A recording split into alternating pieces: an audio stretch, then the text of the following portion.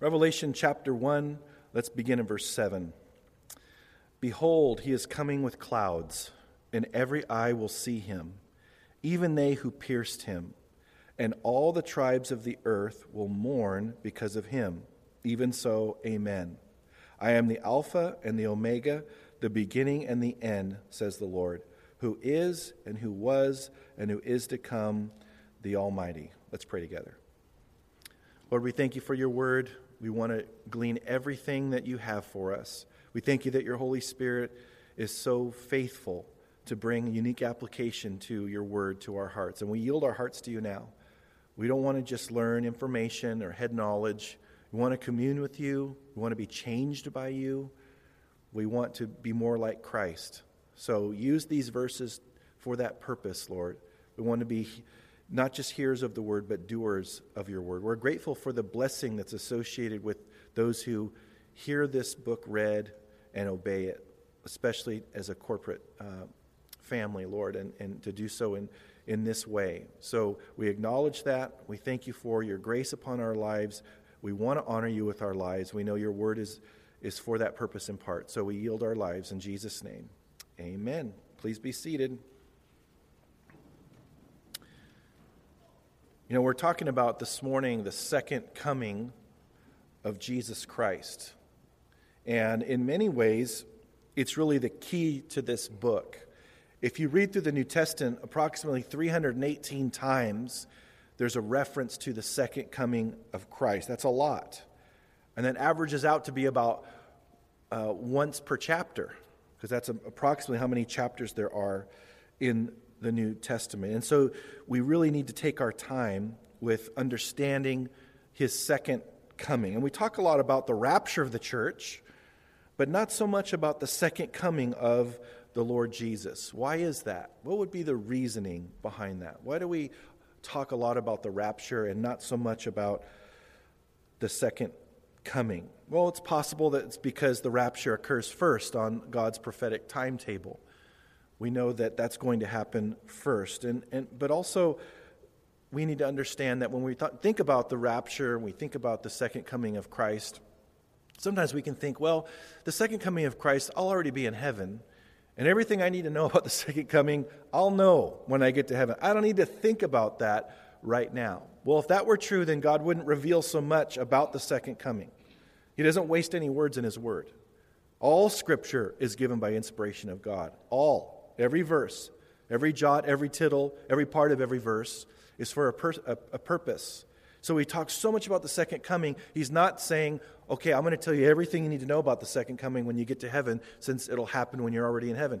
That's not going to happen. So he is going to reveal a lot about the second coming, obviously, to us then, but we need to look at it now. And so I think it's good just to remind ourselves the difference between the two. Maybe you're newer to the things of the Lord and the Bible. You're like, what's the rapture? You know, I thought that was a Blondie song back in the 70s. You know, what is that? Well, the rapture of the church, you can see it clearly, especially in 1 Thessalonians chapter 4. Some of you are still on that Blondie thing. You're like, that's right, I know the words to that still.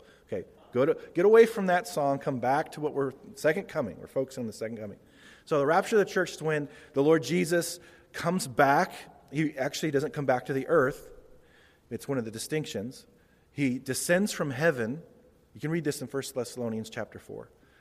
And he catches believers up, snatches, the word actually is snatch. He snatches us up from this earth, and we meet him in the air. And then we go on into heaven. The second coming is entirely different. The second coming is when Jesus comes back physically to this earth, and we come with him. We're going to see that in Revelation chapter 19. We're going to see that. So that's the difference. So God wants us to carefully consider his second coming, and that's why if you notice the beginning of verse 7, he starts with the word behold. We don't use that word. Honey, behold, I am coming to dinner. We don't, especially with that voice.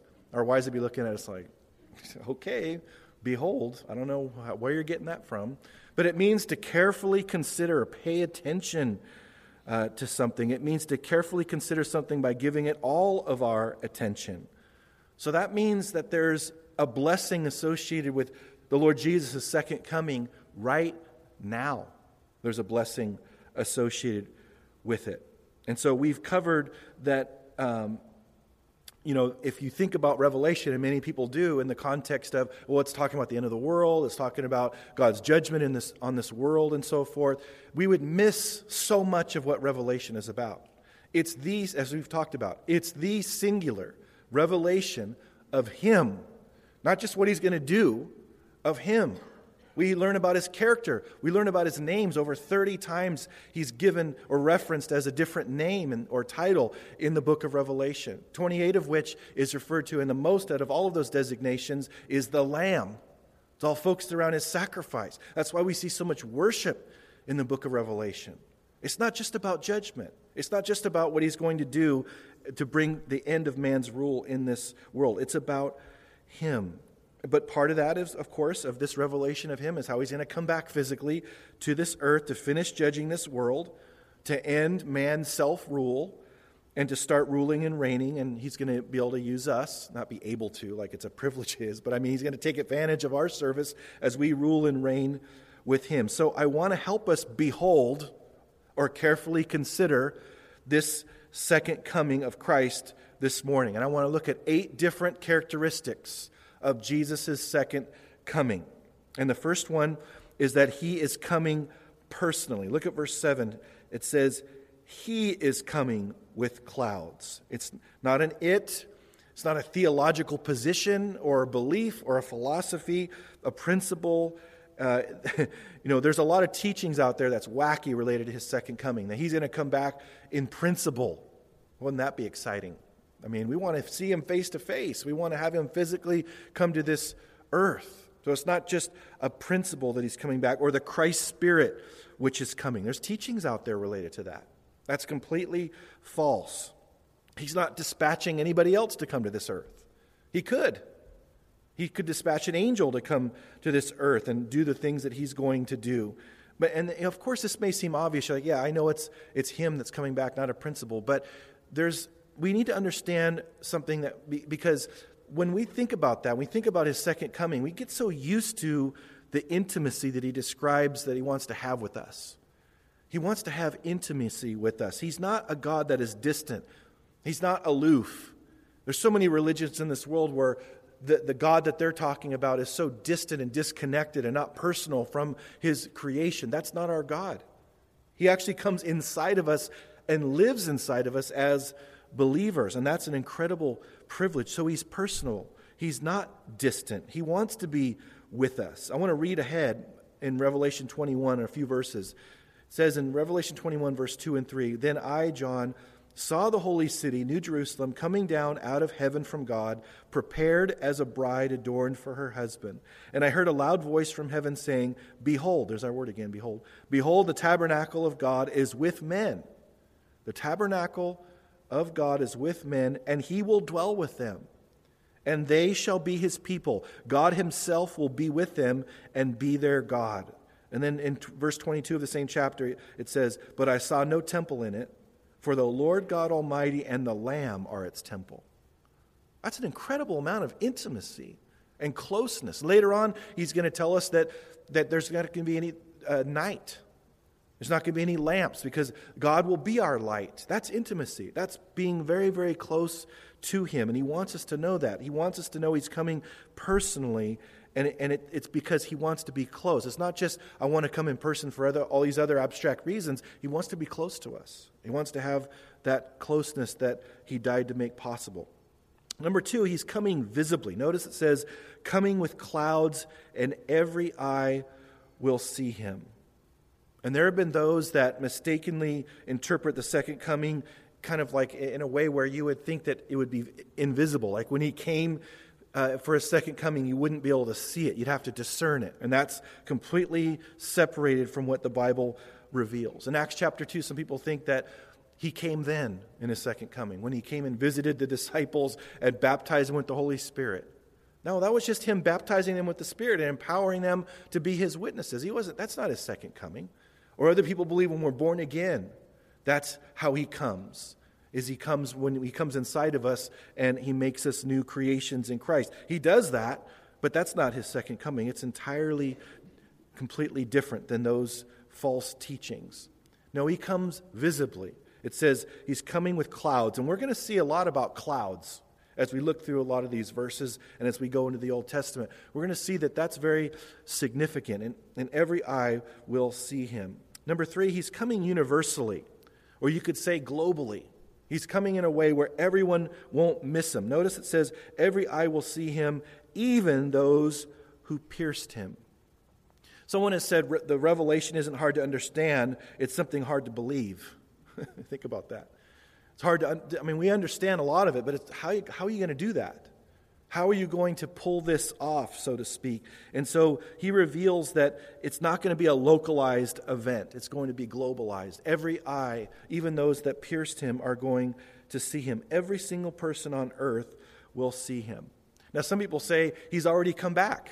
As I mentioned, a few of those wacky ways people say that he already came back. But there's other ways that people teach that he's already come back. There's a teaching called preterism, which believes that he already came back, and the judgment with the temple and so forth in AD 70 was all these things that Jesus spoke about in Matthew 24, and the book of Revelation has an earlier date and so forth, and all these things, and we don't believe that. The Jehovah's Witnesses believe that he already came back, that he's living in New York. You didn't know that, did you? You didn't know he's already in New York, at an inner room, invisible, where no one can see him. That's going against what Scripture says. He's not going to come back in a localized way, but a global way, in the sense that every eye is going to see him. And so that's something that you can't fake. You can't fake that. You can make up things. Oh, yeah, he's in Brooklyn, New York, or he's here or there. And Jesus warned about that in Matthew 24. He said, if anyone says he's in the desert, come see him, or he's in the inner rooms. Like, where do the Jehovah's Witnesses not read those verses? He said, don't believe him. For as far as the east is separated from the west, so shall the Son of Man come. We're going to look at that in a moment. So he came so everybody can see him. Hold your place here and turn to Acts chapter 1. I want us to look at another characteristic here that related to his second coming. Subsequent to Jesus' resurrection, he spent 40 days with the disciples off and on, appearing to them intermittently, weaning them off of himself until that day of Pentecost would come, and they would have the Helper in a way that they never dreamed possible, the Holy Spirit coming upon them. In Acts chapter 1, in verse 9, we'll start there. It says, now when he had spoken these things, while they watched, he was taken up, and a cloud received him out of their sight. Notice the word cloud there. And while they looked steadfastly toward heaven as he went up, behold, 2 men stood by them in white apparel, who also said, Men of Galilee, why do you stand gazing up into heaven? Now notice the next 3 words. This same Jesus, who was taken up from you into heaven, will so come in like manner as you saw him go into heaven. Now notice it says there that a little bit lower, it says that when they returned to Jerusalem from the mount called Olivet, which is near Jerusalem, a Sabbath day journey. So he's coming personally, he's coming visibly, he's coming globally, and also, number 4, he is coming bodily. It's not just a spirit that is coming. And so they were on this mount there, the Mount of Olives, and they were looking up. He ascended to heaven, and before they could even get to wondering when he was going to come back, these angels appeared and went over with them that he's going to come back the same way that he left. And so people wonder, how is that going to happen? When he comes back, how is every eye going to see him? There's an interesting quote by a guy named John Walvoord. He was a prophecy professor at Dallas Theological Seminary for 50 years. And he gives a suggestion on how maybe God may accomplish how every eye will see him. Because some people say, well, you guys are so backwards that you guys believed in a flat earth, and so that's why you said that. That's why you wrote these words in the Bible, because you thought there was a flat earth, and so it'd be easy for him to be seen. You didn't know it was a sphere and so forth. So listen to his suggestion. He says, the question is raised, how in a global situation with the world's population all over the globe at any one moment, how every eye would be able to see Christ coming to earth. The answer seems to be found in Revelation 19. The coming of Christ, unlike the rapture, will not be an instantaneous event, but will be a gigantic procession of angels and saints from heaven to earth.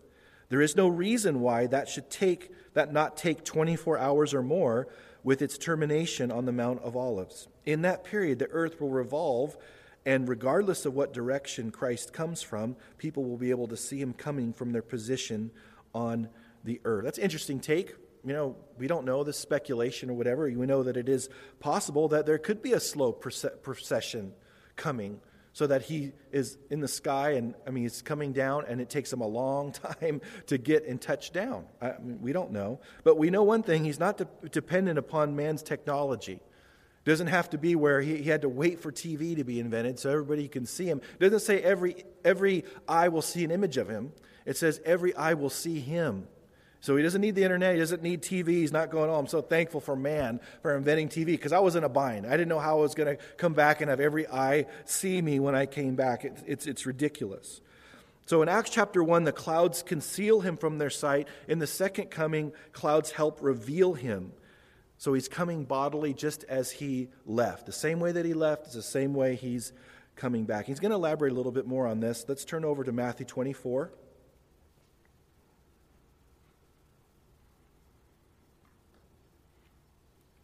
Jesus himself is going to elaborate a little bit more on this. Matthew 24 is really a parallel passage to Revelation chapter 1, verse 7 in many ways. And so it's time that we get his commentary. And what's interesting about what he's going to add in Matthew 24 is that he's going to expound a little bit on these clouds that we've been reading about. So let's look at Matthew 24. Let's start at verse 30. Jesus speaking, then the sign of the Son of Man will appear in heaven, and then all the tribes of the earth will mourn, and they will see the Son of Man coming on the clouds of heaven with power and great glory. So he's coming personally, he's coming visibly, he's coming globally, he's coming bodily, but also number 5, he's coming gloriously. Notice it's where the clouds are from there that's articulated. The clouds of heaven. Did you know that the heaven had clouds? There are evidently clouds that are unique to heaven, and they are supernatural. And so it says that he's coming on the clouds of heaven. So when he comes and we're following him, he articulates that in Revelation chapter 19 when we get there in 4 years or somewhere, I don't know. But when we read that, we'll see that we're coming with him. And notice he says, with power and great glory. Completely victorious, completely coming as a conquering king. Now he continues in verse 31. And he will send his angels with a great sound of a trumpet. Now this is not the trumpet of, we're told in 1 Thessalonians chapter 4, the trumpet call of God and the dead in Christ will rise first. That's a different trumpet here. That's where people get tripped up. He will send his angels with a great sound of a trumpet, and they will gather together his elect from the 4 winds, from one end of heaven to the other. Now learn this parable from the fig tree. When its branch has already become tender and put forth leaves, you know that summer is near. So you also, when you see all these things, know that it is near, at the doors. Assuredly, I say to you, this generation will by no means pass away till all these things take place. Heaven and earth will pass away, but my words will by no means pass away. But of that day and hour no one knows, not even the angels of heaven, but my Father only. So the 6th characteristic of his second coming is that he's going to come unexpectedly. That's what we see there in verse 36. Nobody knows when the second coming will take place. There'll be those on earth at that time. We won't be here at that time. They won't know when he's coming. We know that there's a 7-year peace contract that the Antichrist signs at the beginning of the 7-year tribulation. And at the end of the 7 years, that's when the Lord Jesus comes back physically. But the exact time no one knows, and people on the earth for sure won't know, and they'll be surprised by it. And so it says that when they see him, they will mourn. And that really struck me in the last couple of weeks, that they're going to mourn. How are they going to know it's him? He's not going to have a name tag on. I'm the Lord Jesus. and I'm coming back. They're going to know that. Why wouldn't they think it's someone else, some other religious leader? They're going to know it's him. They know right now about him. Whatever they say with their mouths, they know the Lord Jesus is who he is. They just don't want to believe and accept. They know. And they're going to mourn because they're going to know that time's up. They weren't on the right side of truth. They had denied him up to this point. Many of those, remember, only 25% of the world's population at that time will be alive because of the wrath of the Lamb, because of the tribulation wrath that's going to be poured out on this world. And those that are left will know when they see him that they had denied him and they're at the wrong side of truth. Now, don't hold your place in Matthew, but continue to hold your place in Revelation. We are coming back to it, I promise. And I want you to go in the Old Testament to Daniel chapter 7. If you need to look in the table of contents, feel free to do that. We're going to look at another aspect. Because John is writing to Jews. He knows that they have this working knowledge of the Old Testament. That's why he uses all the symbolism that he uses. Remember, I said that the book of Revelation is the border of the puzzle, and the puzzle pieces are found in the Old Testament. And the Lord Jesus is utilized the Old Testament when he talked a lot about who he was. He knew that those people had a working knowledge of the Old Testament as well. These clouds are in the Old Testament. Daniel chapter 7, let's begin reading in verse 13.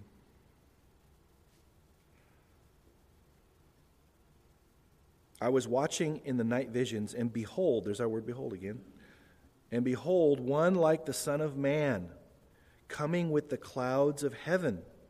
So they're clouds, and they're heavenly clouds. He came to the Ancient of Days, and they brought him near before him. Then to him was given dominion and glory and a kingdom, that all peoples, nations, and languages should serve him.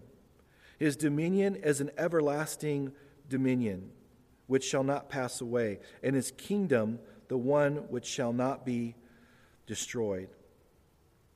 Now we see how Jesus mentions the clouds of heaven. He's making a reference to Daniel. And in that chapter in Matthew 24, he refers to Daniel in other ways. So he's making a messianic claim. So he's coming personally, he's coming visibly, universally, bodily, gloriously, unexpectedly. And now we see the seventh one, he's coming victoriously. He's coming as a king, setting up a kingdom. And that's easy to forget. He's the King of kings and Lord of lords. We're going to see that in the book of Revelation. He's coming up to set his kingdom on earth. We pray the Lord's Prayer, thy kingdom come, thy will be done on earth as it is in heaven. We're praying that his will be done, and he would set up his kingdom. And notice in verse 14, Daniel says, all peoples, nations, and languages shall serve him. That's exactly what the book of Revelation describes. One of the most thrilling things about the second coming of Christ is the picture of this multi-ethnic worship. I love the book of Revelation just for that reason. We get to see it. God makes it really clear to us that every tongue, tribe, nation, for people from every part of the globe are there worshiping him. And then people complain about Jesus being the only way. You're so narrow, you're so narrow. Yes, there is a narrow way. The invitation is narrow. But the way is narrow, but the invitation is broad. It's open to everyone, and everybody takes advantage of it from every place in the earth. And that's why it's such a blessing, because it represents the fullness of his creation. Other people, other races, other cultures, all of those things, that's the full picture of that is a full expression of God's creativity. We're told in Acts chapter 17 that he placed every person in their own location in this world that they might seek him. It's not by accident that we're dispersed over the entire world. And so this is going to get good. We're talking different tribes, different tongues, different types of music. Who knows? It's not going to be boring, anything but boring. So those of us that need rhythm, we need to get some rhythm. We're going to have a good representation of all the different ways to worship God, and it's going to be a beautiful picture. That's why when we go through the book of Revelation, we're just going to see these different portraits and different snapshots of singing the song just like we sang today, Holy, Holy, Holy. And we're going to see all the different diversity represented in that worship. This week I met with the Greater Manteca Ministerial Association and kind of let them know my heart to unite the body of Christ in a ministry that I'm going to be hopefully overseeing called the One Body Project. And last month I presented it to them, and they wanted me to present it in written form, and I did that, and we met this week, and it appears that we're going to be having a one church, one body worship service in Manteca. Somewhere public in a park or at the Big League Dreams, I don't know. But just that excites me to think about all the diversity in the body of Christ represented there, worshiping in total unity. The Lord Jesus prayed that we would be one. But we're so fragmented and segregated. And so we get to see what is God's heart for unity. Look at heaven. Okay? You see complete unity and complete worship in complete love and being of one accord, and it's so beautiful. He says his dominion is an everlasting dominion which shall not pass away. It sounds a lot like Matthew 24, doesn't it?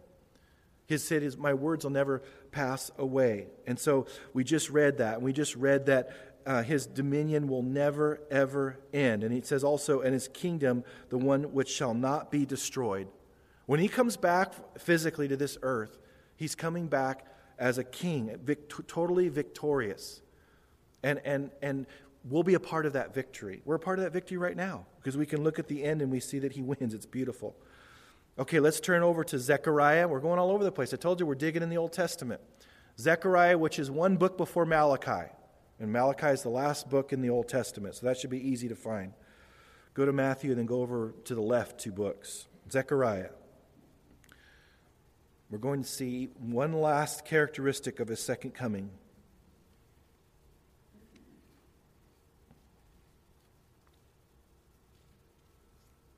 Not Zephaniah, that'll throw you off. Zechariah, right before Malachi.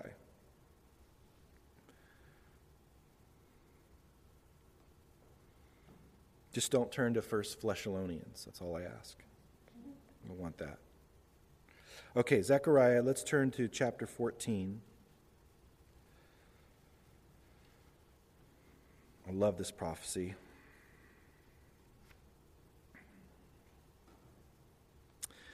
Let's begin in verse 1. Behold, the day of the Lord is coming, and your spoil will be divided in your midst. For I will gather all the nations to battle against Jerusalem.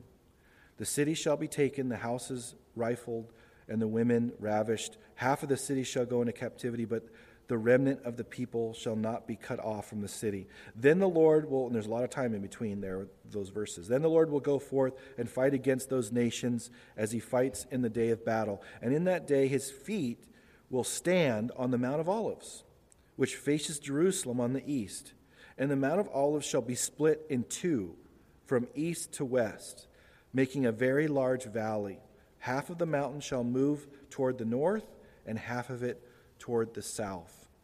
Then you shall flee through my mountain valley, for the mountain valley shall reach to Azal. Yes, you shall flee as you fled from the earthquake in the days of Uzziah, king of Judah. Thus the Lord my God will come, and all the saints, there's the word all the saints with you. Again, I told you we're coming back with him. So the eighth and final characteristic of Jesus' second coming, he will come to the Mount of Olives. And that's important for us to know. There's a battle when we get to chapter 16 in Revelation. And there's a battle. You can turn back, by the way, to Revelation 1 if you want. There's a battle in Revelation 16 that is it's not the battle itself, but they're setting up for this battle. And there's not just really one battle of Armageddon. There's multiple little battles and so forth. And so these nations prepare to come against Israel. And the battle doesn't really occur until Revelation 19. But if you look at Revelation 19, there's really not much of a battle at all. The Lord comes back and it's over in a second.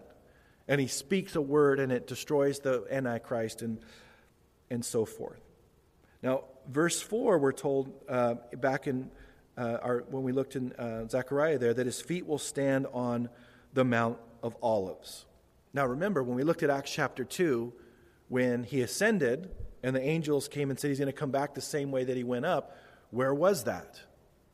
The Mount of Olives. And when we looked at Matthew 24, that's called the Olivet Discourse. Why is it called the Olivet Discourse? Because he said those things on the Mount of Olives. So the Mount of Olives is key to his second coming. You can't disconnect that location. That's really the common denominator between all these passages, is that the Mount of Olives is the central place. And when you go to Israel today, you can stand on the Mount of Olives and try not to get broadsided by all the people trying to sell you trinkets and stuff. But if you can get your focus away from all of that, you can be on top of the Mount of Olives, and usually what you do is you have everyone just look up at the sky and say, this is where it's going to happen. He's going to touch down here. It's not football, not that kind of touchdown. He's going to touch his feet down right there on that Mount of Olives, and it's going to split, and we're going to come back with him. And it's a beautiful picture of victory. That's the key. He's a coming king, taking over his kingdom, his physical kingdom in this world, putting a stop to man's self-rule, horrible rule. Man can't rule himself well at all, and starts the 1,000-year millennium. Now let's back in Revelation chapter 1. Jesus, it's almost as if, right on cue, Jesus speaks in verse 8. Actually, let's back up. Let's go back to finish that verse 7, when he says, all the tribes of the earth will mourn because of him, that is Jesus. But look at the last part of verse 7. Even so, amen. That could be passed up real quick, but there's something John's communicating. When he says, first of all, amen means that's the truth, or so be it, or let it be done. So when he says, even so, amen, he's saying, even though all of the tribes of the earth are going to mourn, even though all of that's going to happen and they're going to be miserable because of their sin and because it's not going to be a pretty picture for them, even so, let it be true. Even so, let it be done. He's giving his amen to it. He's saying, let this happen. It's just, it's righteous. We can think, well, that's kind of harsh. He would come back and he's so judgmental. No one on this earth at that time is going to say, don't judge me. They're going to know that judgment is righteous and appropriate. That's why they're going to mourn. They're not mad. They're not upset. They know it's true. They know it's righteous judgment. They know they deserve it. And so the Apostle John says, let it happen. Amen. Let it be so. Now, like I said, right on cue, Jesus speaks in verse 8. He says, I am the Alpha and the Omega, the beginning and the end, says the Lord, who is and who was and who is to come, the Almighty. There's a lot of I am statements in the Bible. The first one I'm aware of is Exodus chapter 3, verse 14. Where he spoke from the burning bush and said, I am that I am has sent you. That's who you should say is sending you, Moses, and so forth. But there's a lot of I am statements. In John, there's 7 I am statements. We went over the significance of the number 7, and that it means the fullness or completion and so forth. So it was there was these signs that John mentioned in his gospel, but also these 7 I am statements, are the names of God. And in the Old Testament, we see them. In fact, the women have been studying them in their midweek study, the names of God. And these compound names that God revealed himself as. He's infinite. There's no way we could ever have enough names to fully represent who he is. But he reveals a lot of names so that we can try to relate to him even better. So this isn't new that God is saying all these statements about who he is and his character in the New Testament, and especially the book of Revelation. So he says here, I am the Alpha and the Omega. And Alpha is the first letter in the Greek language, and Omega is the last letter. We have 26 letters in our alphabet, and A is the first letter, Z is the last letter, but they have a different alphabet. They have 24 letters, and it starts in Alpha, it ends in Omega there. And so if you think about just for English for a moment, there's many other languages obviously, but English for a moment, we have everything that we can possibly say in English is wrapped up in the use of those 26 letters. Unless you know of other letters I'm not aware of or whatever. But everything that we can possibly communicate in English is represented by that. Now, so for the person that would have the Greek alphabet as their main alphabet, he would be saying, I am the A to the Z. I'm everything. I'm the fullness of everything you can communicate about God. I am that. I'm from the beginning and the end. I'm the first. I'm the last. He's going to say that and so forth. But he's saying, I am everything. I am the beginning and the end. There's no part of what I have to reveal about myself that is not sufficient to communicate to you, with my revelation. And he says, this who is and who was and who is to come. Now, earlier we saw I don't remember which verse it was. I think it was verse 4. The God the Father is referred to as who is and who was and who is to come. And that's clearly a reference to the Father, because right after that he talks about the seven spirits of God. And in verse 5 he says, talking about and Jesus Christ. So he's talking about the Trinity. So God the Father is designated as who is and who was and who is to come. But here we're told that it's the Lord Jesus speaking. And we'll see that backed up in other places in Scripture. But one of the things that he adds is the Almighty. Jesus is the Almighty, not just the Father. And that means someone that has all power. And if you ever study theology, there's certain attributes of God that we get to experience, like love, mercy, patience. There's all these attributes and so forth that he lets us share in. Now, we don't have the fullness of those things like him, but we get to at least experience a part of those things. But there's other traits, there's 5 of them, 5 attributes that we don't get to share in at all. And there's the fact that he's eternal, we don't get to share in that at all, in the sense of, never having a beginning and never having an end and so forth. Omnipresent, he's everywhere at once. We'll never understand what that's like. Also, omniscience, where he knows everything. We'll never understand that. And omnipotence, where he's all-powerful. And that's what this word is, almighty. It's him having all power. So when we think about his second coming, he's coming back victorious and all these other things that we've studied, but he's coming back being who he is, someone that's all-powerful. What's funny is the Palestinians and the Arabs before them if you look at there's a little valley called the Kidron Valley. There's another name for it called the Valley of Jehoshaphat. It used to be referred to a long time ago. And it's right in front of the Eastern Gate on the Temple Mount. And they know that Jesus is going to enter through, when he comes back, he's going to enter through that Eastern Gate. And so what they did was they made a cemetery right there in that valley.